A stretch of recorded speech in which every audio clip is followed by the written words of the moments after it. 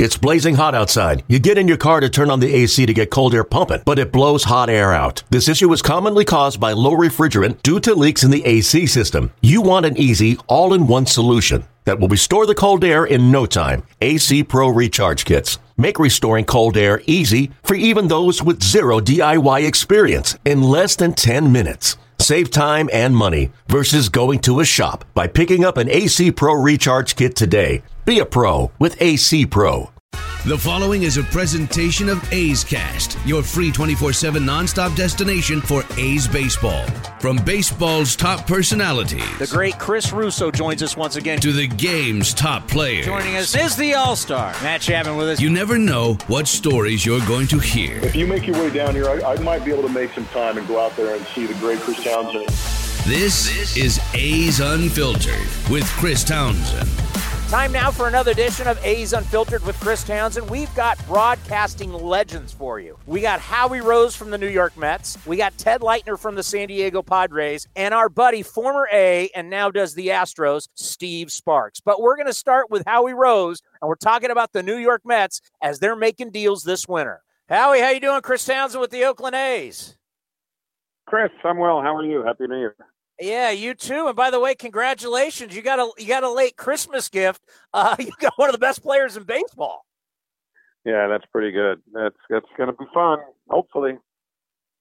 Yeah, I got a buddy who's a big New York Met fan, lives in Manhattan. He's been texting me all day. I mean, the fan base. I mean, and you get Carlos Carrasco, who's going to give you some quality innings. Just talk about how things are just different now. New ownership, and the Mets it's just a different deal.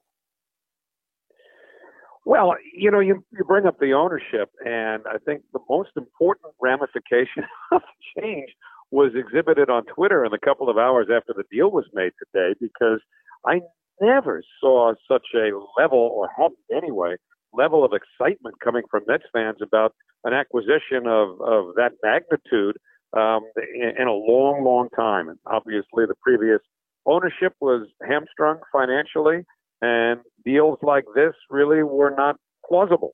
At least they hadn't been for about the last dozen years. But when this thing came into fruition today, and it's not as though it had been something that was publicly rumored for 3 or 4 days to the point where it became imminent, or at least the closing of the deal became imminent. This is something that, hit everybody in the face at the same time, and it was quite refreshing, as most Mets fans will tell you.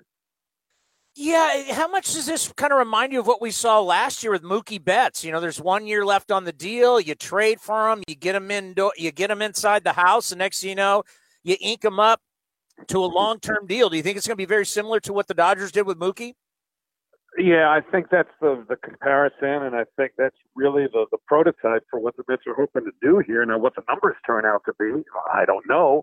I think one thing that Lindor has to factor in is that there's going to be a fairly deep crop of free agent shortstops next off season, unless some of them sign this coming, baseball season between now and the end of October anyway.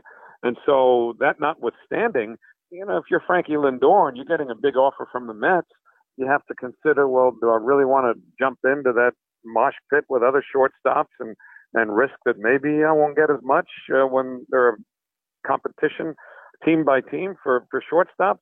I mean, look, if it shouldn't take too long. I don't know if it'll take quite as short a period as the Mets deal with the Dodgers did, but it's obviously on everybody's radar that the Mets want to get something done long term with Lindor.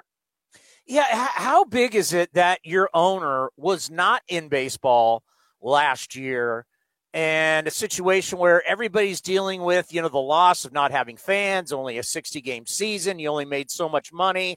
But for your owner coming in, he wasn't really a part of that. How does that really help the Mets? Well, it certainly helps them with deals like we've seen today.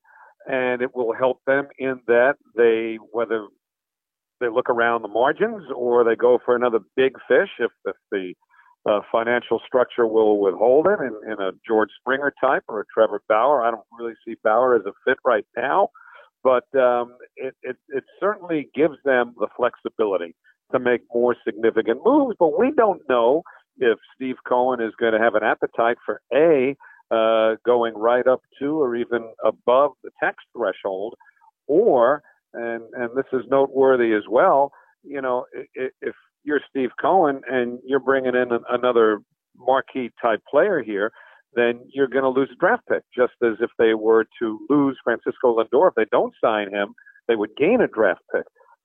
So, there are other things to be considered apart from every dollar and cent, but they're still in pretty good shape to be able to make more significant moves, I think. Yeah, no, it's exciting times because, when you start acquiring players, and now it's kind of like challenging the Yankees, because as well as anybody, the Battle of New York, it hasn't really been on in a while. I think it's game on. I think it's going to be really exciting. What do you think about the Battle of New York now between the Yankees and the Mets? Well, we knew this was going to happen because for all the time that Mets fans wondered about what it would be like if the team were ever put up for sale, I think the hope was that you would have extremely well-heeled people lining up along Seaver Way to make their presentation to try to buy the team with the expectation that they would go right after the Yankees. That's exactly what's happened here. The Mets now have, by far, the richest owner in baseball, and a guy who, according to those who have worked for him and those who know how he operates, is not one that fancies being second best at anything. And that certainly is going to manifest in how he runs the Mets. Not that he's said publicly he's taking dead aim at the Yankees. He's just worrying about making the Mets the best they could be. And with the resources they now have in the market that they play in, you better believe that this is a two-team town again, and it's going to be fun. We were talking about it before the show. We've gotten to know Sandy over the years. He's a friend of the program. And we were just talking about the big names that Sandy Alderson has dealt in his career. When you start thinking about Ricky Henderson and Jose Canseco and your Mark McGwire, Francisco Lindor, I mean, the names Sandy has acquired and moved on. It's pretty amazing, the list. Because Sandy, you would appreciate this if you've seen him in any interviews that he's done since the ownership change for the Mets. Sandy came back. When Sandy was previously the Mets general manager, he was more circumspect, he was more reserved, he was more guarded in comments that he would make because of the fact that everybody knew that he didn't have, A, the amount of finances to work with, certainly that he does now, and B, the fact that he had ownership that were very involved in most every decision. I don't know to what level Steve Cohen is going to be involved in every decision that comes up moving forward. But what we do know is that Sandy, to those of us who have known him prior to joining the Mets for the second time and now have seen a much different person. I mean, he seems so loose and re-energized, and it's just wonderful to see. I mean, he's such a good man to begin with, as you well know. But to see him in this environment at this stage of his career, I think he feels like this is something of a rebirth. Yeah, last time we got to see him face to face, and it's kind of sad, but was down in San Diego at the winter meetings. And you're right, he was so relaxed. He's happy. And really what you have there is truly, I think at some point you could say maybe a Hall of Fame career, but you truly have one of the brightest minds in the game, and now he's got a real checkbook to work with. Yeah, and he's also, and this, and people in Oakland, I'm sure, will feel the same way, he's just one of the best people in baseball. Sandy's antennas stretch far beyond the game. He's an incredibly interesting man to simply talk to. He's engaging. He is so well versed on so many things, and spending a little time talking to him is an education. And, again, for those of us who have dealt with him before, to see Sandy in the second go-around with the Mets, have a lot freer reign than he did the first time, is a lot of fun because just to see him on these Zooms and to see the different level of relaxation and, there's a whimsy sometimes in some of the things that he says that, you just have to step back and really enjoy. I'm just so happy for Sandy that he's back in this situation under these circumstances. How much are you looking forward to getting back, doing play-by-play, fans in the stands, and getting baseball back to what it should be? Nothing matters more in all of what you just put forth than getting fans back in the stands. I don't know a person in baseball who broadcasts the games who would say that he or she did not noticeably miss their presence last year. You would expect at the end of a big play a reaction that never came, save for the phony pumped-in crowd noise, which did nothing to enhance the moment, at least for me.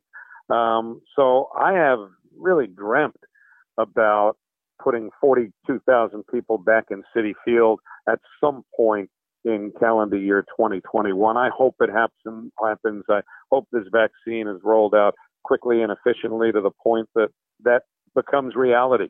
And that, I'm telling you, this is just something I've thought about. That first game, when I know that we've got a full house waiting at Citi Field for the first time since pre-pandemic, that will automatically, in all likelihood, rise to the very top of the list of most memorable games that I'll have ever broadcast, because the emotions and the goosebumps and the excitement and the passion will be so real and so profound and so deep.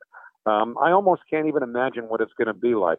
Not that we ever necessarily took it for granted, because we're also appreciative to do what we do for a living. But the opportunity to do it in a full house is something that I cherish, and I can't wait to have the opportunity to do it again. Yeah, when there is a full house, I can't wait to see how you guys are going to honor one of the greatest players of all time who we lost, Tom Seaver. Obviously from Fresno, was up in Napa. I know what he means to the organization. He's truly one of the greatest pitchers to have ever lived. I think that's going to be a very special night when you guys honor Tom Terrific. Yeah, there's a statue that's been commissioned that will be unveiled at some point in 2021. Originally, the hope, if not the expectation, was that it would be ready on opening day, and theoretically it might well be, but it's not going to be unveiled until we can get fans in the park, hopefully a full house, whenever we get to that point. I know that the Seaver family would certainly like it to be under those circumstances too, because, they want to share that moment with the fans. My hope, my vision is that at some point in 2021, Nancy and his daughters, Sarah and Annie, and their respective families will be present at Citi Field along with a packed house for what will be a very emotional day, and one where, with the passage of time, because we lost Tom at the very beginning, actually, technically he passed at the very end of August, but it was not released, the news of it was not released for a couple of days, but, by the time they get around to unveiling the statue and getting the people back in the ballpark, enough time will have passed so that as mournful as those days immediately following his passing was to the fans, it'll be a little more celebratory next year. We'll have a chance to reflect on Tom's career and celebrate it rather than simply mourn his passing the way we've been doing. And I'm very excited for that hopeful eventuality. So coming up here today at 2:30 Pacific, we're going to have our man Ray Fosse on. So do you want me you want me to tell him that Bud Harrelson was safe? No, we're past that. We're past that. I got, you know what? I got past that and I know I've said this before, whenever I see Ray, he's just so nice, so friendly, and I know he sends me a message because it takes me probably 6 weeks to get the feeling back in my right hand after I shake hands with him. So if there has been anything positive to come out of this awful pandemic, it may well be the end of the ritualistic handshake, but I shudder at the thought of bumping elbows or shoulders with Ray, because I might end up flying about 50 feet from where I was standing.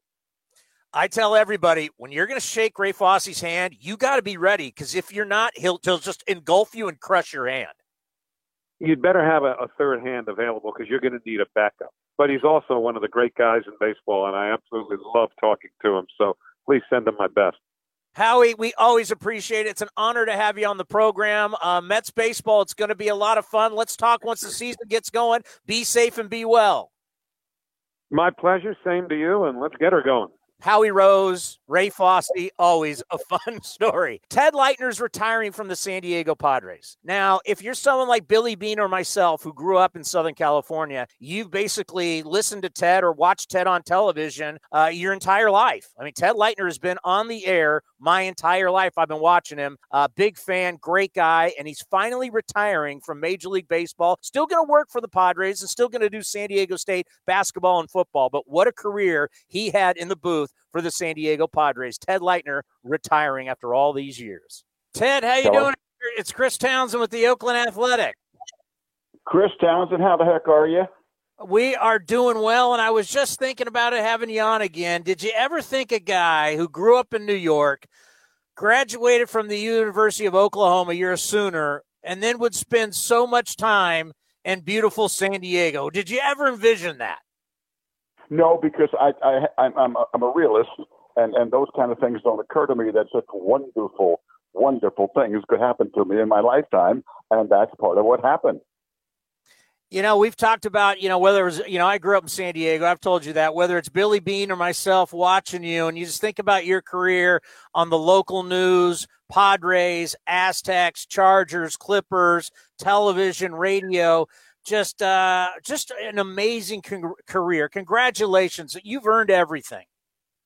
I appreciate it very much, and it's fascinating because I really never had eyes that big, as my mother would say. You got big eyes. You couldn't finish that meal. You got big eyes. And the same thing I never had. I was lucky. I think that's good because it's good to have goals and work hard and be ambitious. But I never had big eyes like that. I was in fact, before Oklahoma, I was at Oklahoma State for undergraduate work. And we worked at the campus radio station, and I did the varsity football and basketball play-by-play on the campus station. And I thought, you know what, Chris, if I could get a job at whatever university and radio station in that city and do play-by-play of football and basketball for college, I'd be satisfied and happy the rest of my life based on my love of play-by-play. And I did that, and it grew and grew and grew, and like you said, became television sports and talk shows and NFL, NBA, and Major League Baseball play-by-play. And I pinch myself and think, this all happened. But you know what, dummy? It didn't just happen because of you. It happened because every time I turned around, somebody was there to help me, give me a break, give me great advice. And I wish I'd had that advice in my personal life, then probably I would not have been divorced 4 times. But professionally speaking, I had a wonderful, wonderful, unbelievable run. Yeah, me growing up down there and at night listening to you and Jerry Coleman was so special. And I just think, Ted, 41 years with one franchise is, people dream of that kind of run where we see so many different people move market to market to market to know, as you always said, my Padres, 41 years. Congratulations in Major League Baseball. There's very few in the history of the game that have a run like that. I know that, and I appreciate that very, very much. And I've heard from a lot of them who have, and others obviously who have passed, that I think about all the time, that it never occurred to me I could have a run in terms of, years like a Jack Buck and Mel Allen and people like that. It staggers me. And the idea that, hey, if Vin Scully is as great as there is, could do 60, 67 years, whatever, and if I could do 41, I'll take it. And I'm not comparing myself to Vinny in any way, because nobody should, and I certainly don't. But it's been absolutely amazing to me to have that run. And you mentioned Jerry Coleman, my partner. And here's a kid, me, a vendor at Yankee Stadium as a kid in New York, and going along, looking to my left, I see Mickey Mantle and Roger Maris and Elston Howard and Yogi Berra playing, and I look up to my right, because even then I wanted to do something in sports and sports broadcasting. I'd look at the press box, and I'd see Mel Allen, Red Barber, Joe Garagiola, and Jerry Coleman broadcasting the games. And then I would spend, please, this is like, somebody would write this as a fiction novel. I'd spend 35 years with that same Jerry Coleman side by side doing Padre baseball. You can't dream that. You can't think that. You can't have that as a goal. You'll be very disappointed. And all of it happened to me. Yeah, and Jerry Coleman, what a special man. People forget what a terrific player he was and the championships that he was a part of, but he always said, the Ford C. Frick Award was big, but getting into the Marine Hall of Fame meant more to him. Just talk about your guys' relationship, because that's a long time for two guys to be together. And it just, and I've always said this to everybody, that we never in 35 years, and I say this, by the way, with all my partners in football and in basketball and in baseball especially, never once has there been a look at each other and say, the hell you say that for? Or that was stupid. Or what are you doing? And that kind of thing. It's never been so much as a raised eyebrow, a text or an email in the later years with each other, with any kind of anger, any kind of disagreement. It's unbelievable. I mentioned 4 divorces, but I'll tell you what, the greatest relationships I ever had was with my partners. Always, because Sherry told me that. Your job is to make your partner look good. Never correct him on the air. Never try to top him when he says something. Oh, yeah, but here's so-and-so, and add a statistic or something on top of that. Never do that. I learned from him, and it was an absolute, like being, not just learning, but the guy who played, was Mickey Mantle's roommate and played with DiMaggio and all those guys against Willie Mays and Jackie Robinson and all those great players, that it was like going to Cooperstown and being with the Hall of Fame every day, broadcasting with Jerry. And like you said, I was at that event when they inducted him just before he went into the broadcast wing of the Hall of Fame in Cooperstown. We stopped there in Quantico and had the big dinner when he was installed in the Marine Corps Sports Hall of Fame. And we're waiting. And then the commandant of the Marine Corps walks in, going toward the podium. He sees Jerry, who he knows, unbeknownst to us, not just of him, but knows him. And the commandant, the 3-star general, makes a beeline and makes a right turn and goes right to Jerry and has a face-to-face conversation with him for a minute and a half before the program can begin. And I said to Jerry later, why didn't you tell me you knew the commandant of the Marine Corps? I don't know. Nobody, I didn't think it was a big deal. That was Jerry. His ego was taken out at birth. Somebody once sent me a picture of Jerry Coleman Day when he returned from the Korean combat as a fighter pilot and was given that day at Yankee Stadium. And there was Mel Allen at the microphone as the MC. And there's a guy in a Navy dress uniform with all these medals. And I say to Jerry, when I get this picture from a fan, a listener, Jerry, isn't that Admiral Bull Halsey one of the greats of all time? Yeah. He was at your day when you came back at Yankee Stadium? Yeah. Jerry, it was just his life. No ego, no boasting, no telling stories about, hey, Ted, Bull Halsey came to my... And that day, later on, when I emceed Jerry Coleman Day at San Diego at Petco Park, when they opened and showed the new statue to him, Bull Halsey, General Halsey's granddaughter, was there. And I thought, now that is coming full circle, and that is beautiful. Wow. Yeah, and, when I think about, someone like a Billy Beane, what's that like for you when a guy like Billy Beane goes, I've been watching you my entire life? It's been, you know what? And I always talk about this with Jesse Agler, my partner, who's taking over for me. Jesse, the money's good. It's not great. We're not in a huge market. The money's good. But you know what's better? The relationship and the brotherhood we have with all the broadcasters whom we see when they come into Petco and we go on the road back in the normal days of traveling with the team and getting to know, getting to know Jack Buck, getting to know Vin Scully, getting to know John Miller.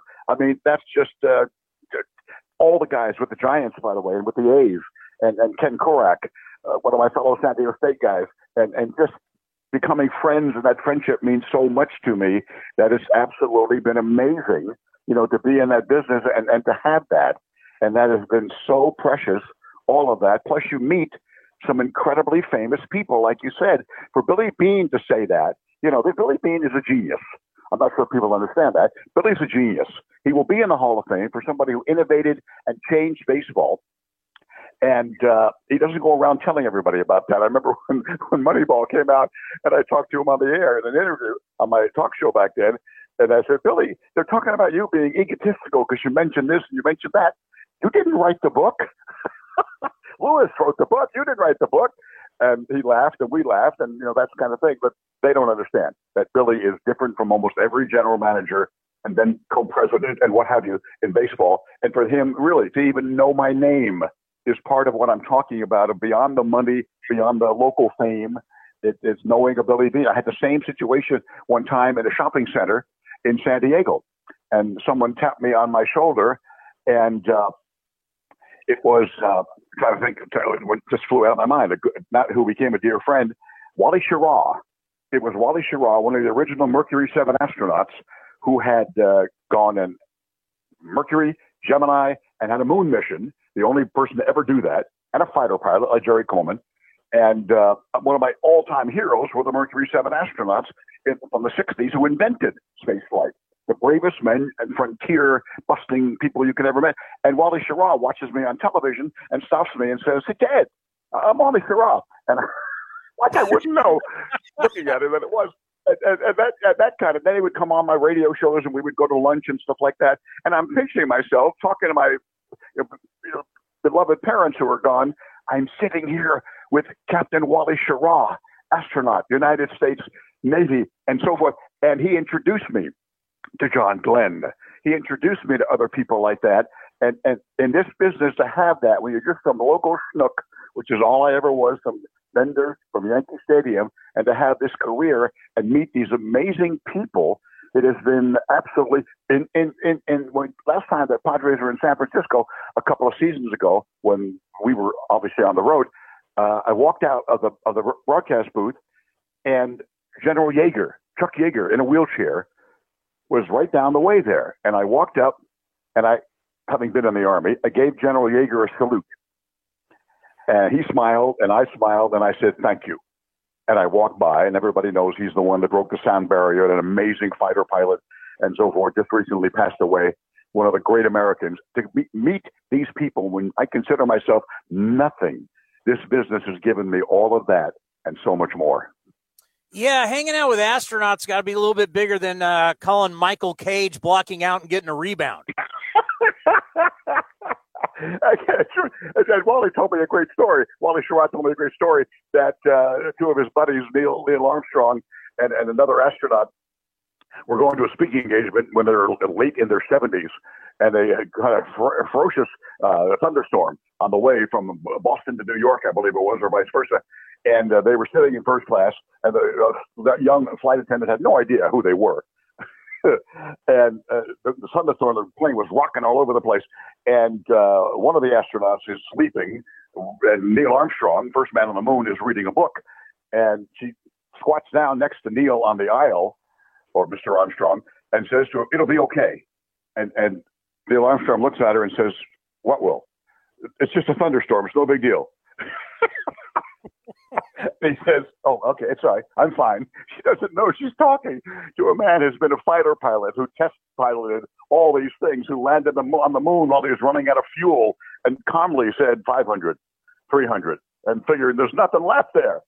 You have no fuel, and calm as can be, going over the boulders, trying to find a place as the lunar lander is coming in, and the other astronaut wakes up next to him and says, "What does she want?" And Neil Armstrong says, "She thinks you're scared." Yeah, these guys are real scared in a thunderstorm on a 737. You know, you're leaving the Padres in a pretty good place, as they've had last year, obviously a quick season, but got in the postseason, made some really good pitching moves here in the offseason. And if there's 162 games, I think we're expecting a nice battle there in the NL West between the Dodgers and the Padres. Talk about what you see for San Diego coming up here this season. I tell you what, the one thing that people, especially in my own company, the Padres, say, "You're leaving at the wrong time." No, I always say my timing is not the best. It's never been the best. But I fully realize, having seen the acquisition of the prospects and now the acquisition of amazing pitchers, that I've never seen. There hasn't ever been the potential of a kind of a starting rotation where you have these guys, where you have Yu Darvish and Blake Snell and Nelson Lamet hopefully coming back from injury, and Chris Paddock hopefully bouncing back, but with great stuff and makeup and toughness. There's never been a Padre rotation that 4 and possibly 5 deep ever. And with Manny Machado and Fernando Tatis and these other players, the general manager, A.J. Preller, has given away about 31 prospects that he acquired and still has not given away, for the most part, the top and best prospects that are that major league ready. And so to be able to do this, you're right. This could be, I'm not saying they're the 1998 Padres that went to the World Series. I'm not saying they're that club, but even that club with Kevin Brown and Andy Ashby and Joey Hamilton, I think there's a possibility greatly that this starting rotation will be better than the 98 club. And that says a lot. Padre fans, I think, are going into an era, not just, winning a division title in 96 and then down to last place in 97, then back in 98. I think for the first time, they're going to have continued success year to year to year with all this talent and an incredible ownership that says, whatever, if Manny Machado's $300 million, give it to him. That's never happened in San Diego with any ownership in any sport, not just the Padres. And that's Peter Seidler. And with that kind of backing and that kind of brilliant general manager with Preller, I think the best times ever, continuously, like I said, for Padre fans, are about to begin whenever this season is about to begin. So our fan base understands, Bill King would go from, Raiders, Warriors, A's. Ted Leitner is the exact same thing in San Diego. So with all the travel, all the cities, all the different teams you've been doing for all these years, what are you going to do now? That's a very good question. Might go out of my mind. Thank God for San Diego State football and basketball, because I'm still under contract to them and looking forward to it greatly. They've given me, my gosh, let's be honest, versus the Padres, San Diego State's given me many more wins over the last 10 years in an amazing football and basketball program, which has been, again, good up to this very time, though I'm for the first time not traveling with them and then doing road games off of television. It's been amazing and bizarre and weird, and hopefully things will be normal. But it's not so much through the year, which has always been, as you said, as Bill did. Nobody did it like Bill King, and that's just, and nobody was any better, by the way, than Bill King. That when you go from the spring training, which is finishing up with your basketball, and then the NCAA and conference tournaments, and right into the baseball season through in September, when that overlaps with Major League Baseball and your college football, which rolls into the combination of college basketball and football, which rolls right in again into spring training with the basketball. Ain't no vacations, but if you want to do that and you have the opportunity like Bill did, and thank God that I've done it, it's absolutely wonderful. So to answer your question in less than 5 minutes, which is unlike me, it will be still football and basketball. I just don't know, Chris, what the hell I'm going to do with my summers. I haven't had a summer without baseball since 1979, and that's going to be a challenge, and I'm not looking forward to that. I will miss baseball tremendously, especially with a franchise that I've loved, since I began in 1980, when that aforementioned Jerry Coleman left the broadcast booth, became the manager of the club, and that gave me the opportunity to get my foot in the door as a broadcaster. And here I was 41 years later, still doing it. Well, we wanted to honor you today because, as you know, and I can speak for Billy Beane, as we grew up watching you as kids, we've always been huge fans. You're a star down there, and you've had one of the great careers as a broadcaster in so many different sports and what you did, local TV and local radio. We wanted to honor you and say congratulations, truly from the bottom of my heart. You've had one of the best careers we've ever seen. Chris, I appreciate that very, very much. And you tell Billy I'll be at Cooperstown when he's inducted into the Hall of Fame if I'm still alive at 73. I sure hope so. And I appreciate all your kind words. I really, really do. You're the best. Be well. Be safe. Thank you, Chris. You too. Teddy Ballgame, as we like to call him. And as he says, Billy Beane will be a baseball Hall of Famer. And then Sparksy, Steve Sparks. We always love talking to Steve. Of course, former A, the knuckleballer, and a lot going on with the Houston Astros. Here's Steve Sparks. How you doing? It's Chris Townsend with the Oakland A's. How are you? Hey, I'm doing great, Chris. How are you, buddy? We're doing well. Well, you got one of your outfielders back today. I mean, everybody had Brantley going to the Toronto Blue Jays, and all of a sudden reverse course, and he's coming back to Houston. I got to think Astros fans have to be happy about that. That is a bit of a roller coaster. I mean, how often or how infrequent do the national writers get that wrong? I'm kind of shocked that they did get that wrong, that it was consummated between Brantley and the Blue Jays. But, man, so important for the Astros and what's going on in all of their major sports right now to have somebody say, yeah, I want to be back in Houston. I think it means the world to them. Well, yeah, when I'm thinking about him, and we were just talking about it, whenever he comes to the plate, it's like, oh, and as an ex-pitcher, a guy like that who can beat you to all fields, power to all gaps. I mean, that guy's a nightmare. He is. You know, he's never off balance, rarely fooled on a pitch. So in a person, in any pitcher will tell you, a person who hits the ball where it's pitched is always going to be the toughest ones to get out because there's just basically no holes in their swing. And that's the way he is, man. He keeps it very simple. He's got a beautiful swing, a very good eye at the plate. And, man, that rubs off. I think hitters like that, and you've seen hitters like that in Oakland's lineup through the last few years. I think Jed Lowry's a good example that rub off on the other guys and their quality at bat. And you know who did that for the A's this year was Tommy La Stella. It was amazing. Yeah, exactly. Like all of a sudden, you know, because we're basically the one of the three true outcome teams. You know, home run, walk, strikeout. You put Tommy La Stella in our lineup, it truly changed things. And yeah, he was a lot like Jed. I mean, as a pitcher, when you have a guy that makes that kind of contact, I mean, it changes the lineup. It does. You know, and you can couple that in with a couple other guys, Robbie Grossman. Those guys that did kind of the same thing. You just can't have 4 or 5 swing and miss guys in a row in a lineup. I think everybody's starting to learn that those 3 true outcomes really don't make a lot of sense if your lineup's littered with those types of players. Now we got talk about the tough one, losing Springer to the Blue Jays. Him leading off playing center field, his skill set, his athleticism, his power. Boy, is he going to be missed there in Houston. He will. I mean, everything about him you said. I mean, offensively, production as a player, defensive player, what he meant to this team in the clubhouse. You know what? I don't think he got as much flack for the sign stealing stuff. I mean, this might sound crazy, but just the fact that he's not on social media doesn't set himself up for criticism. You know, he stood there, he answered the questions, he said, I was wrong, I'm sorry, and you never really heard anything else about it since then, about Springer, just because he's kind of a stand-up guy to begin with. But I think just the fact that he doesn't put himself up there for the criticism, I think does a lot for guys in these situations. Is there anybody that can replace a guy with his kind of skill set? No. You know what? I mean, as a starting pitcher, you certainly realize that the first inning is really tough, no matter who you're facing, just to get into the game and feel the adrenaline on that particular day. And just, you know, it's the first inning so different from the third inning for that reason.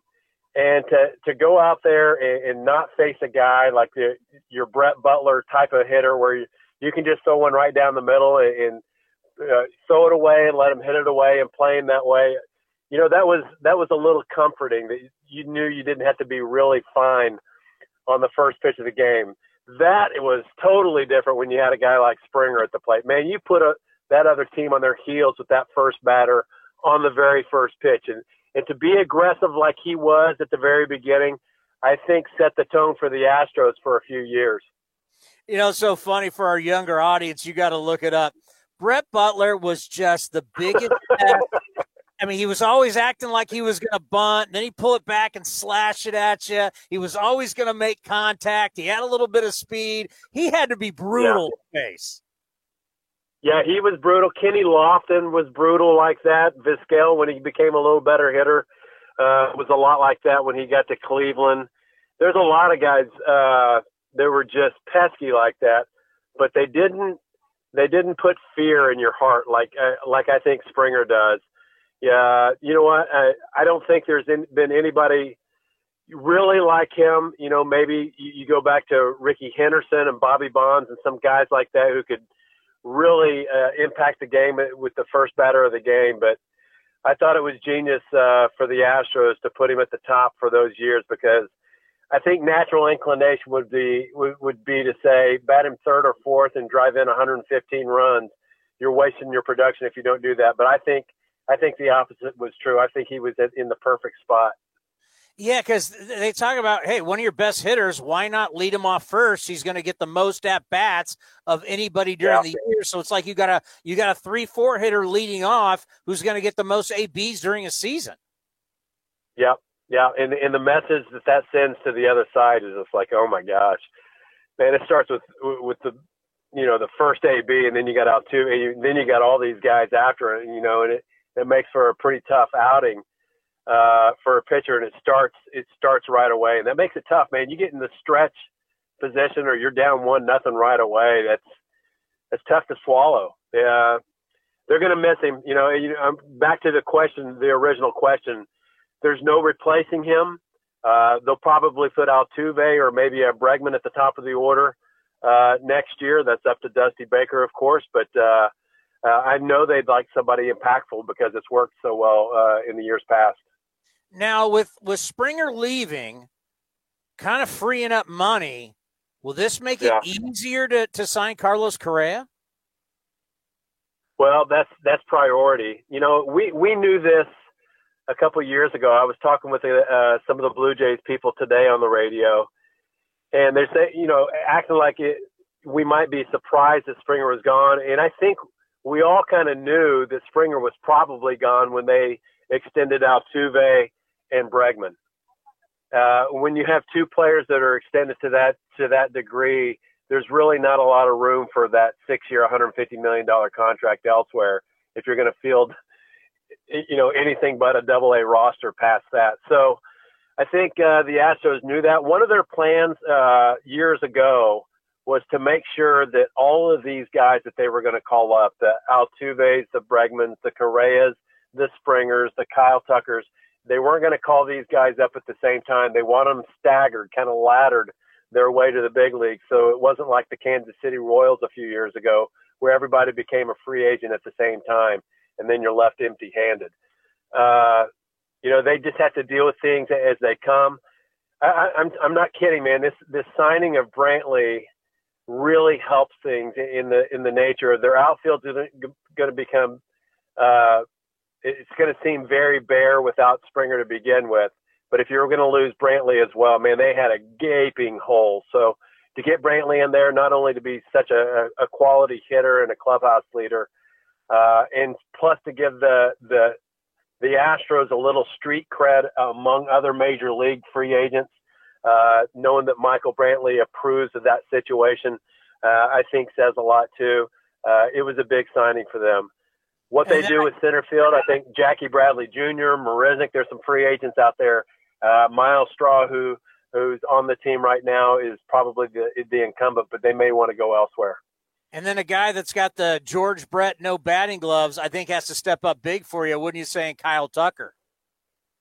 Well, you know what? When you look at the periphery numbers and you look at the analytics and what went on with his hard hit percentage and his eye at the plate and all that stuff, not many people think what he did last year was a fluke.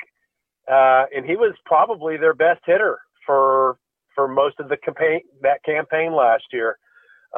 He's their best base stealer. He's their best base runner. He's an adequate outfielder. And if people are saying that's not fluky, man, they've got him a good player, really good player, who I think's got a chance to be an all-star at some point. So Kyle Tucker, I think you can pencil him in to be your right fielder. Brantley, the majority of the starts in left field. They'll look probably for somebody in center field, and like everybody else, try to rake in 2 or 3 more pitchers to try to make up for all those innings they're going to have to cover because nobody pitched many last year. Yeah, what do you think about that when you have – I think it's either going to be bad or really, really good. The fact that a lot of guys didn't throw a lot, so maybe that helps the mileage on the tires, or it's going to hurt it. If you had to handicap it, not pitching that much, is it going to help pitchers this year or is it going to hurt them? I think it's going to hurt them. I think all the stopping and starting last year and the uncertainty and everything, we saw a lot of pitchers get injured to begin with last year, and I think it's going to carry on. I think it's going to be bad, and who knows, we're crossing our fingers probably, in my mind, and this is total speculation. I'm thinking we'll play 140 games. If we get started a little bit late, and I know everybody's saying prepare to play them all, but it seems kind of far-fetched to me. But even 140, man, you're really taxing guys compared to what they pitched last year. And then you're throwing all kinds of red flags up for the year after that because, we've always seen, Chris, through these years, when a guy, bumps his innings up by 25%, and he's a big-time candidate for Tommy John the next year. And more times than not, that seems to be the case. So they got to be real careful of a lot of that stuff. I heard the Padres are thinking about a 6-man rotation at the beginning. I wouldn't be surprised if half the teams in the big leagues maybe adopt that theory this year to kind of naturally pull back on some innings. Well, speaking of Tommy John, one of the greats, and he'll be a Hall of Famer, and Justin Verlander, we know with Tommy John, they really want to make it, and this is for young players, not a player his age. They want to make it around 14 months. Is it safe to say we will not see him this season? I've heard that he would love to pitch the last month just because he's a free agent after that. So I think it probably depends on where we're at as a society, first and foremost, and then where he's at, health-wise, seeing what he can do maybe as far as going and getting some rehab innings somewhere before he really puts his foot on the gas. And what the Astros might have in place, I'm thinking, the Astros know him better than anybody at this point. He would be a great candidate to sign for a year with an option, past this. I would trust him in a heartbeat just because of his pedigree to pitch beyond this and pitch very well. So to say that he won't pitch next year, I wouldn't put it past him. I mean, he's the type of guy who can almost put his mind to just about anything and get it done. If you had to handicap the division right now, who would you say is the favorite? I would say the Astros, but not by much. And I think you can bunch them up pretty good, except for the Rangers. I think the Rangers are lagging. I think the Mariners are coming. The Angels, if they sign Bauer, if the Angels sign Bauer, I think the A's and the Astros and the Angels are a coin flip. Yeah, it's so hard to believe. Texas opens that new beautiful ballpark, and it's just like, you never even had a honeymoon period. It's really sad for them. It is, but it's so cyclical. Right now it just doesn't make a lot of sense for them to go all in with free agents. They just got so far to go as far as their offense that they realize, all right, we've got some assets. Lance Lynn, all right, see what we can get for Lance. They had to get rid of some guys, and so that makes it even more bare right now. So I think this team's going to be good probably in 3 or 4 years because I think they have a lot of smart people in place. I don't know if you've been around Woodward very much, their manager, but man, he seems like a sharp guy. And I think they're doing things the right way finally, but it took them a while to get there. I think they felt they were closer than they were to get into contention. It's weird here in Northern California. We've been locked down since March. We're going to be locked down coming up here. It'll be a year. Watching football and watching college football and watching, there's going to be fans in the stands. I don't think the Astros again this year are going to get the full blunt from the fan bases because I just don't. I mean, you can tell me. I just don't think there's going to be that many people in the ballpark to make a difference. Yeah, I'm thinking about it. I don't think there's more than 7 guys left from that roster of the team that won the championship. The team that was the most guilty of all the stuff that happened in the sign stealing stuff. So pretty soon there's not going to be anybody left on the roster, and it's going to be almost forgotten. As many things that have gone on since then, I think it's probably going to wane quite a bit. And I don't understand, where people are going to be, by the time they see 25% or 50% capacity to boost some of these guys. I just don't know how much of an impact that's going to really make. Most importantly, how you hitting them this offseason? You know what? I'm hitting them okay. You know, it's kind of off and on. I got my handicap down to a 1 at one point, and it's back up to a 3.5 or a 4. So I go through that little roller coaster. You either make putts or you don't, man. It comes down to putting so often. You watch these guys on tour, and that's what it is. You gotta have Drano. If you're not draining them, it is what it is. It's so stupid. That's what makes it so infuriating. The thing that seems like it should be the easiest is the hardest because your expectations are so high. And the 3-foot putt, I mean, there's even more it's almost like a 3-0 count in baseball. Is you see a guy's eyes light up and he puts too much pressure on himself and he pops it up in the infield. That's pretty much that sums up my golf game right there. And their short games are so stupid, it's unbelievable. Oh yeah, you know, I mean, it's like big leaguers. I mean, they spend a lot of hours every single day to perfect that craft, and they've got all the right information. Man, I would give anything to have some of these slow speed cameras when I was pitching, to be able to look and see what I was doing wrong when things weren't going right. These players who are taking advantage of it are doing it the right way. Hey, you're the best. We always appreciate it. Be well, be safe, and we'll talk soon. Great talking to you, Chris. Good luck, man. Broadcasting legends, we want to thank Howie Rose, Ted Leitner, and Steve Sparks for joining A's Cast Live. Now back to A's Cast, powered by iHeartRadio. This has been a presentation of the Oakland Athletics.